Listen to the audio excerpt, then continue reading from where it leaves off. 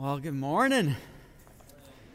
And if you're a face that I don't know, an extra good morning.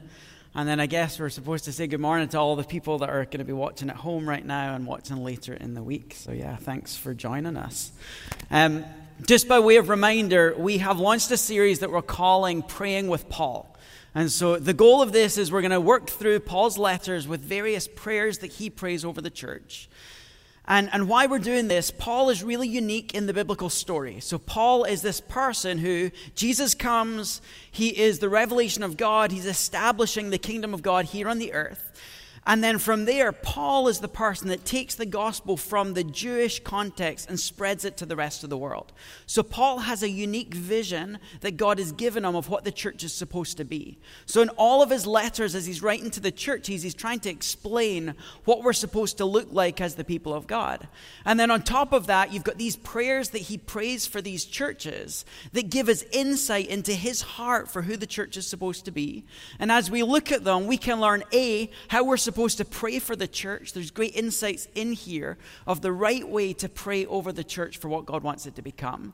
But B, there's also in here some insight into who we're supposed to be.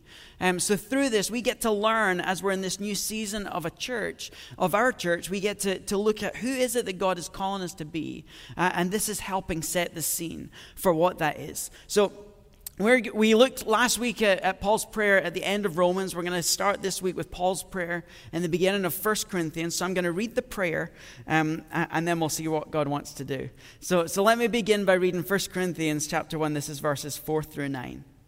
So Paul's prayer says this: I always thank my God for you because of his grace given you in Christ Jesus. For in him you've been enriched in every way with all kinds of speech and with all knowledge, God thus confirming our testimony about Christ among you. Therefore you do not lack any spiritual gift as you eagerly wait for the Lord Jesus Christ to be revealed. He will also keep you firm to the end, so that you will be blameless on the day of our Lord Jesus Christ. God is faithful, who has called you into fellowship with his Son, Jesus Christ our Lord. What an amazing prayer.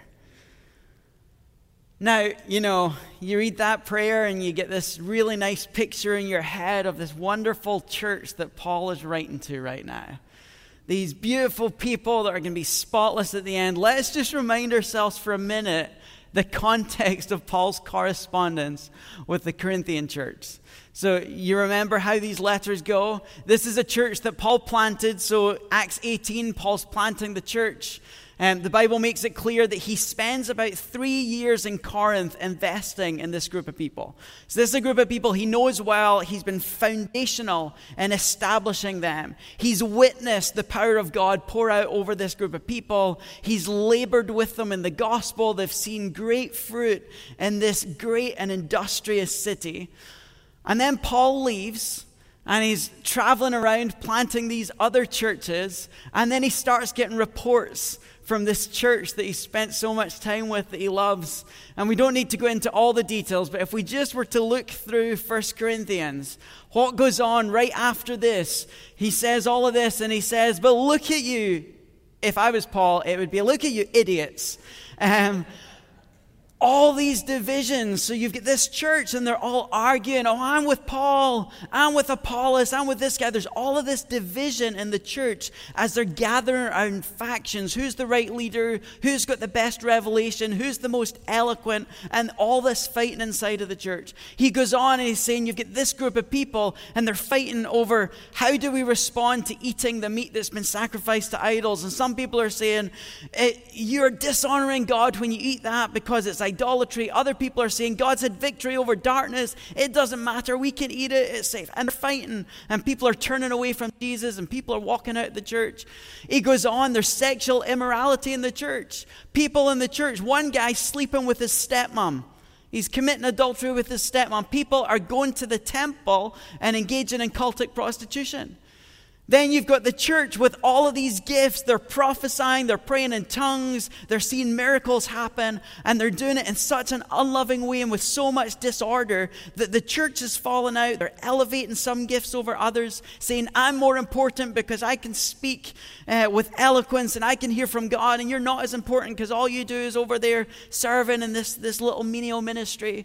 And they're fighting. And unbelievers are coming into the context of the church, and they're looking at this mess and going, what is this? I don't understand what you're saying. I don't understand what you're teaching. There's all of this fighting. And then he finishes in chapter 15 with like this correction of some of them are saying the resurrection's not that important. Maybe it happened, maybe it didn't. And he's like, no, the resurrection's the center of our faith. So this church is a mess. We'll put it there. This church is an utter mess, fighting sexual immorality, idolatry, just a complete mess, right? This is the church that Paul's addressing. So I'm going to read this prayer again. And I want you to see Paul's heart and Paul's posture as he writes to this church that is so far from what God wants from it. So let me read it again. I always thank my God for you because of his grace given you in Christ Jesus. For in him you've been enriched in every way, with all kinds of speech and with all knowledge, God thus confirming our testimony about Christ among you. Therefore you do not lack any spiritual gift as you eagerly wait for our Lord Jesus Christ to be revealed. He will also keep you firm to the end, so that you will be blameless on the day of Lord Jesus Christ. God is faithful, who has called you into fellowship with his Son, Jesus Christ our Lord. I don't know if that represents our posture when we look at a messy church. Does that represent your heart when you look at a church out there that you think is arguing, fighting, believing the wrong things, advocating for the wrong things? You look at their church and you think, you're so far from the kingdom of God. Does Paul's heart here represent our heart towards those people? And I think most of the time the answer to that is no, it doesn't. So as we're looking at this passage, what we're doing is we're looking at how do we pray for the church? How do we pray for our church? How do we pray for the church in the Portland metro area? So the first thing that I want us to pray is pray that we would see with grace lenses. Pray that we would see with grace lenses. Paul is looking at this church that is messed up. Everything is wrong. If this was happening in our city, there's a city down there, they're all fighting over different leaders, they're sleeping with their in-laws and their parents, they're engaged in prostitution, we would be going, what is this? We need to go burn it down. That would be kind of our mentality here. But Paul has grace lenses. He's trained himself through what God has done in his life, through his interaction with Scripture, through the work of the Holy Spirit in his life. He's trained himself to see grace first. So I pray that this would be true of our church, that we would be people that see ourselves, that see one another, see the people round about us with lenses of grace. You know, right before he prays this at the beginning of the letter, when he greets the people, he says, you are those who have been sanctified and who are called saints. You have been sanctified and are being sanctified and called saints. You are these holy, set-apart people. Like, this is the image that he's using to refer to them. Not a messed up bunch of people who can't get their faith right, but saints. And he can see underneath the brokenness to what God is doing in and through them. So what does this mean for us? It means that we learn, the Bible says that every human being is created in the image of God. So as we walk out into the world, we have to learn to see the image of God in people. What we end up doing is we look at people and we say, I don't agree with your viewpoint. I don't agree with your lifestyle. You're making terrible decisions. Like, God can't want you. tends to be the way we communicate. We need to be able to look at people, the homeless person that's begging on the corner, and see the image of God in them. Someone who's pursuing a sexuality different from what you believe is right. You have to be able to look at them and see the image of God in them. Someone who espouses political ideology in opposition to what you think is right. You need to be able to look at them and see the image of God in them. And that's the starting place for our interaction with them. So that means we don't become one of those churches that we sit here and we say, we know Jesus, we know the right way. All those people out there are lost and messed up and need us. What we say is God is already out there. Those people are made in his image. He's already at work in their lives. Now we go out there and we say, God, where are you at work? What do I see of you in their life? Let us join you in the work of revealing yourself to them. And that becomes such a better posture for engaging the people that he's put around us. The other side of having grace lenses, though, is how you view yourself. I want to make sure I address this. You know, we can be really hard on ourselves. I think when you're in a church that has Bible in its name, usually means that you hold the truth of Scripture and the call to live a holy life in high esteem. And what that means is we realize every day how far short we fall, and we berate ourselves at how much we fall short of the standard that God has for us. So looking at ourselves with grace lenses means that we look at ourselves and we say, not freedom to go out there and sin and do whatever we want, but we look at ourselves and we say, yeah, I fall short. Yeah, I mess up every day. But God loves me. He's called me to be his. He's placed his Spirit inside of me, is dwelling with me, and I get to walk with him every day. So grace for some people is going to say, be kinder to yourself. Be better at speaking the truths that God has laid out in Scripture over your life than the lies that your upbringing and the enemy have been speaking over you. For some people, though, grace lenses means that you're maybe being a little lax in your faith. And grace lenses is going to be saying, yes, I'm not doing the things that I'm supposed to be. But having grace lenses is going to say, I need to step up my game. I need to invest more. I need to give more of myself to Christ. And I need to be more aware of what he's trying to do in and through me and partner with him in that work. So my prayer, and from this, I want us to be praying together that we would be a church marked by grace lenses. That as people walk in these doors, no matter what their background, no matter what their situation, no matter what their beliefs, no matter what their lifestyle, no matter what their identity, that they would encounter the grace of God as we interact with them, seeing their dignity, seeing the image of God in them, and partnering with God to speak the truth of his love and grace over their lives before we ever get anywhere near talking about what it looks like to correct someone's thinking or correct their actions or correct their attitudes. That comes way down the line, and at the end of the day, that's the work of the Holy Spirit in them as they interact with Scripture. It's not our job to be out there correcting them in those areas. So let us be a church marked by grace lenses, seeing the image of God in the people round about us. Let's look at where the prayer goes after this. So he started, I always thank my God for you because of his grace given you in Jesus Christ, these grace lenses. But what did that look like? Part of that for Paul, in him you have been enriched in every way, with all kinds of speech, with all knowledge, God thus confirming our testimony about Christ among you. Therefore you do not lack any spiritual gift as you eagerly wait for our Lord Jesus Christ to be revealed. So the second thing that from this prayer, I would encourage us to be praying over our lives, over our church, over the church in this city, is that like the Corinthian church, we would be enriched in every way. Now, as I was thinking about this and thinking about this church, we are a rich church. Do you realize that? Sometimes I think you can look at a church that's diminishing in size and things aren't going the way you'd imagined, and you think, we're a dying church.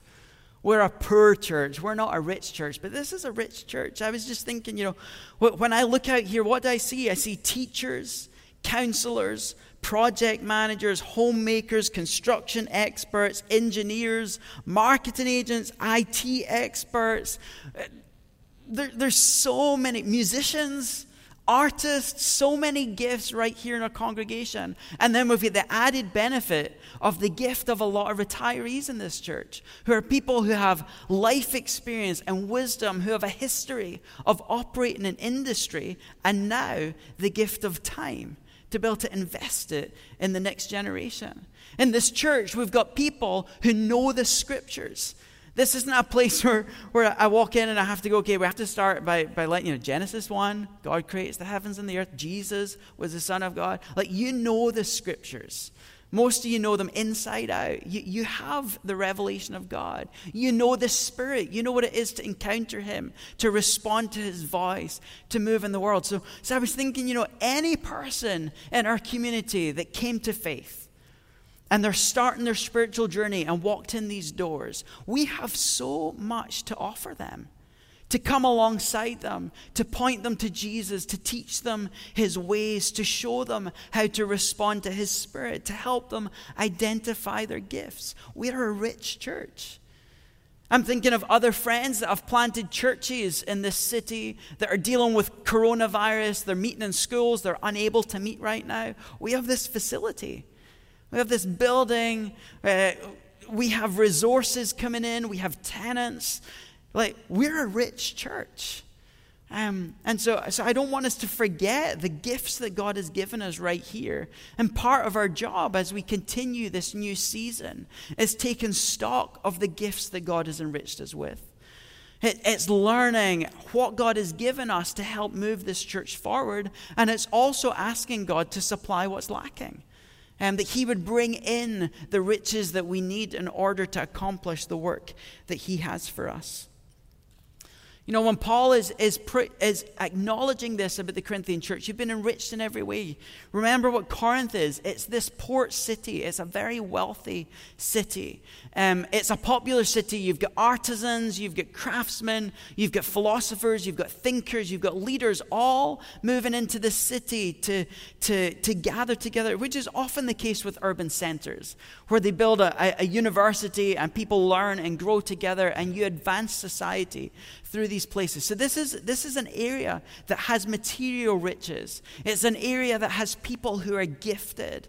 This is where Paul goes and finds Priscilla and Aquila, who know the scriptures inside out. He helps correct some of their thinking and then releases these mighty teachers to carry the gospel forward. So this is a rich place. And Paul is looking at them and saying, I acknowledge these riches as the grace of God in you. And let's see what God wants to do as He uses the gifts He's given us to carry things forward. So you're left with, the automatic questions here. What are the gifts that God has given you? What are the talents, the resources that He's placed in your life that are supposed to be used at the disposal of the kingdom? And we're going to have lots of fun together figuring out what those things are and what passions and desires and dreams God has put in this congregation to help us minister to the people round about us. I like my words. You've been enriched in every way with all kinds of speech, with all knowledge. So contextually here, what are the gifts that Paul's highlighting? Speech and knowledge. So it's not just the ability to talk, but Paul's going to later go on and say, when I came to you, I didn't come with wise and persuasive, eloquent words, but a demonstration of the Spirit's power. So he's hinting here at some of the problems that are coming, that they're emphasizing eloquence of speech and eloquence of delivery as one of the most important markers of the Spirit, which is a mark of the Spirit, but it's not at all the most important one. He's talking about them being enriched with all knowledge, and they're in a society where secret knowledge revealed by the deities is the height of spirituality. You prove how high and mighty you are by these deep revelations you're getting from the Lord. And you've got this situation in chapters 12, 13, and 14 when they're receiving these prophetic words. They're fighting over each other. Whose word is most important? Who gets to speak? You start your word. I interrupt because mine is more important. And it's just a mess. And Paul is saying, yes, these things are gifts that God has given you. You have people in your midst who are eloquent communicators who can communicate the message of God. You've got people in your midst who hear directly from God and can communicate to you his heart and his will. But those things need to be put in the right context.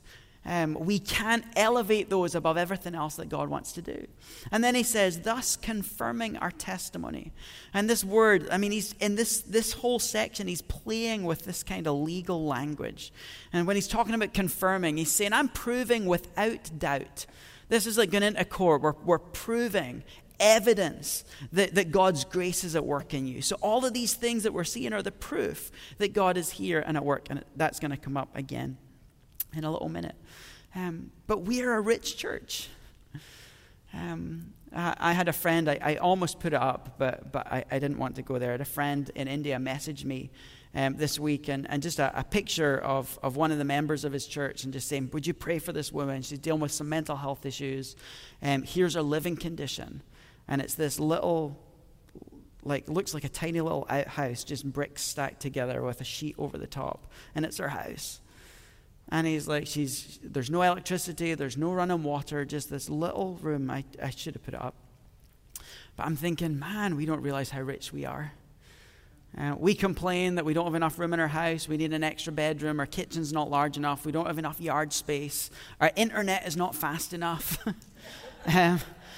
The signal's not good. Netflix is cutting in and out. And you've got people around the world that have nothing. We are a rich, rich church. And we're poised to bless the neighborhood round about us. We're called to be generous with our time, talent, and treasure. Another thing that I'm hoping as we continue to walk together, we will walk in generosity, that it would mark our church. God has enriched us. Let us be people who don't hoard what he's given us, but share it willingly. And that means as individuals, but it means us as a corporate entity, that as a church, we would be known more by what we give than what we try and get from the people around about us. The other thing that I think is really important in this, Paul is he's talking about time, talent, and treasures, but at the end of the day, in the context of this letter, he's talking about spiritual gifting. He's talking about the ways that the Spirit is empowering people to serve the church. And here's one of the problems when you start talking about being enriched and having gifts and talents that God wants to use to expand his kingdom in this city. As we get into this posture of, well, I've got my gifts and I need to use my gifts in this way or I'm not being fulfilled in this church. And we start focusing on me. What's my role? How am I being acknowledged? How am I serving? This is what I want to say. Our job is to empower others, not to keep the power for ourselves. So for me, we are winning when young people come in these doors who are eager to serve. We're acknowledging gifts and passions in their life. And we say, rather than me do the ministry, I'm going to help you learn everything that you need to do so that you can learn the ministry. And my role is going to be to walk alongside you and empower you to carry out the work that God has done. And I'll tell you, I'm just going to give the game away. If you're one of those people who can equip other people, I will call on you all the time. You can have as much ownership of people in this church as you want, because I can trust you to see who God's made them to be, see the gifts and passions he's given them. And I would know that if I say, would you meet with this person, that they will walk into who God has called them to be, and you'll slowly step aside to let them become who God's called them to be. And who does that look like? That's the person of Jesus, who came and gave all the glory of heaven up to come and live with us, to sacrifice himself in order that we would have the riches that God intended for us. Christ came to die so that we would be enriched in every way. And then we have to pause with that, and I'm talking a lot about ABC right now. But this is a prayer for the church. We're talking about right now, Portland, Vancouver metro area. This is not just we're a rich church and that we should be enriched, but we want to pray that the churches of Portland would be enriched. That across all of our congregations, with our different focuses, with our different emphases, with our different gifts, that together we would see the fullness, the eloquence, the wisdom, the knowledge, the service, the generosity that would together reach this city and bring the glory of Christ right here.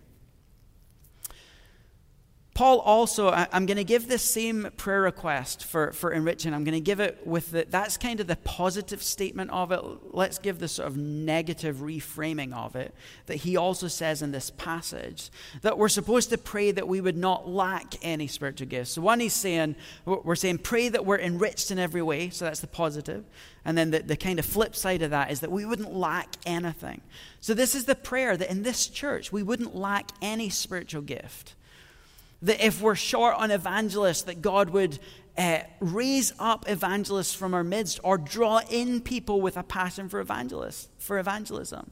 If we lack service, that God would put on our hearts an empowerment to serve, or he would draw in to our midst people with the gift to serve. If we lack material resources, that God would stir up in us people with the gift of giving, or draw into our midst people who have that gift to be able to help fund the work that God wants to do here. So let's pray together that we don't lack anything that we need to accomplish the work that God wants to do here. And we know where God calls us, God never fails to supply. And so this is one of those prayer requests that's kind of like, you pray it, but you don't really have to. It's like kind of a politeness to say to God, don't let us lack anything. He's not going to let us lack anything. But part of this process is, can we as a church, do we have a big enough view of God's kingdom? Do we have a big enough understanding of what gifts are necessary? And do we know each other well enough to know where we lack? Do you know what gifts our church lacks? Do you know what gifts we need to be asking him for? Do we know what people we need to be praying walk in these doors to help carry this mission forward? We're back to grace lenses. That we would have the grace lenses to see the gifts in one another, the gifts of the people out there that would help build up what we're doing. But each step of the way requires that person comes in as gifted. That's a threat to me. Gifted communicators mean I don't get to preach every week. Gifted young people with a passion to lead worship mean Dave doesn't get to lead worship every week. Gifted people that want to invest in the youth mean some of the people that like the youth stuff don't get to do it. Gifted teachers that want to help with Sunday school mean some of you have to step back to let them do it. And the question will be, are we willing to self-sacrifice and step back to invest in these people so that the church is being passed to the next generation for generation and generation? That's who we want to be as a church. In all of this, riches, not lacking spiritual gifts, what is the most important one? They're fighting over eloquence and prophetic revelation. What's the most important gift? Yeah. In this sandwich in the middle, 12, 13, and 14, he's talking about all these gifts and how they work together. And he gets to chapter 13, and it's the one that we know so well because it gets quoted at every wedding. Love is patient, love is kind. But right before that, he's saying, all these gifts, they're all going to disappear. 3 are going to remain: faith, hope, and love. And the greatest of these is love. But let's look at this passage right here. 1 Corinthians 13, if I speak in the tongues of men or angels but do not have love, I'm what? I'm a resounding gong or a clanging cymbal. If I have the gift of prophecy and I can fathom all the mysteries and knowledge, and if I have faith that can move mountains but I don't have love, I'm nothing. If I give everything I possess to the poor and I give my body to hardship that I may boast, but I don't have love, I'm nothing. So this is not a prayer that we would have wealth and gifts and eloquence and revelation. At the end of the day, what we're asking for is love. That we would be marked by love for God and love for one another and love for the people that God places around us. Now here's the thing. I'm hearing conversations. I hear things that we say. I see ways that we operate, We're out there. We see things. Where's my thing that I need right here? So it looks like this. We're going, I know the right candidate that you should be voting for this election. Or we say, I don't like your lifestyle. It doesn't line up with the gospel. Or we say, your politics isn't what God wants in this world. You need to fix your identity because it's not what honors God. And we walk out into the world without the love that he's given us. And we're just a clanging cymbal. And he's saying, let's be the kind of people, a church that's enriched with love, that we take our eloquent speech, we sacrifice self, we build up others, and that's the church that we're supposed to be. A church that's marked by love as the highest of the gifts that we celebrate, not our politics, not our view on sexuality, not on how we view the Bible, not our view on gender, not our view on justice and protests and police reform, but love being the center of what we focus on and how we mark who we're supposed to be. Let's look at the last part of his prayer. Knowing the Corinthian church, knowing their mess, this part just blows my mind.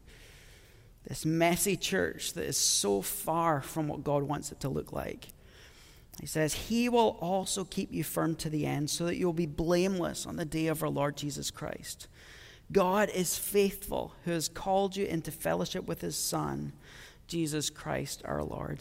So the last one is not so much a prayer request as a praise moment. That we would praise God for his promise that he will keep us firm. He will keep us firm to the end. So I don't know all the messes that have existed in this church in its history. I don't know the messes that exist in your life. I don't know yet the sins that you're struggling with, the besetting issues that you're battling with, the lies that you have to deal with. I know that you've been in a season where you've been looking at the church wondering if the church was going to survive. Well, here's the promise. God is faithful and he will keep us firm. The beautiful thing I said, we'd come back to this. This word, keep us firm, is the same word that he used earlier when he said their gifts confirmed the testimony about Christ in their midst. This is the word that means there's going to be clear evidence proving their blamelessness. So this is a massive declaration of hope that we get to pray over our city. As we look at the things that we're dealing with in society round about us, as we're trying to wrestle with what does it look like to bring the kingdom of God to Hillsborough, to Portland, to Vancouver, to this area, God promises to keep us firm. As we look at this church, are we dying? Are we living? Are we growing? What's happening? God promises to keep us firm. As you look at the issues you're battling in your life, whether it's gossip, whether it's greed, whether it's lust, the things that you are wrestling with, God promises that he will keep you firm and present you blameless. And I know for some of you, you're wrestling with kids that don't walk with the Lord the way that you dreamed they would. And it looks like they're rejecting him and walking away from them. But what does God say? Look at the Corinthian church. They're messy. They're walking away from Jesus. They're trying to live Jesus. They're living life the wrong way. And he says, I will keep them firm and I will present them spotless and blameless. And our faith is in him as the one who'll do that work. And our job is to partner with him and pour in the love that he wants to pour into their lives so that we're demonstrating to them the love of Christ. The whole Corinthian letter has a pattern to it. Paul starts with this prayer. He addresses all of these areas of brokenness, and he's calling them out. This is what I'm hearing. But each time he responds to the area of brokenness with a declaration of some aspect of the gospel.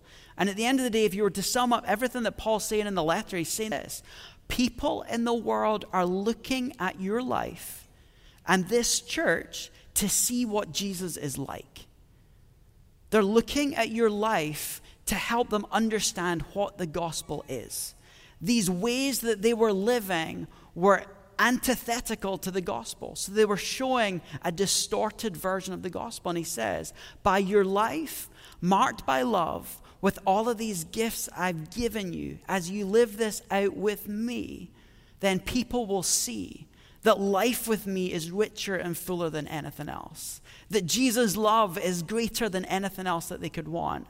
And through that process, we earn the right to walk into their life and offer them the hope that they're so desperately longing for.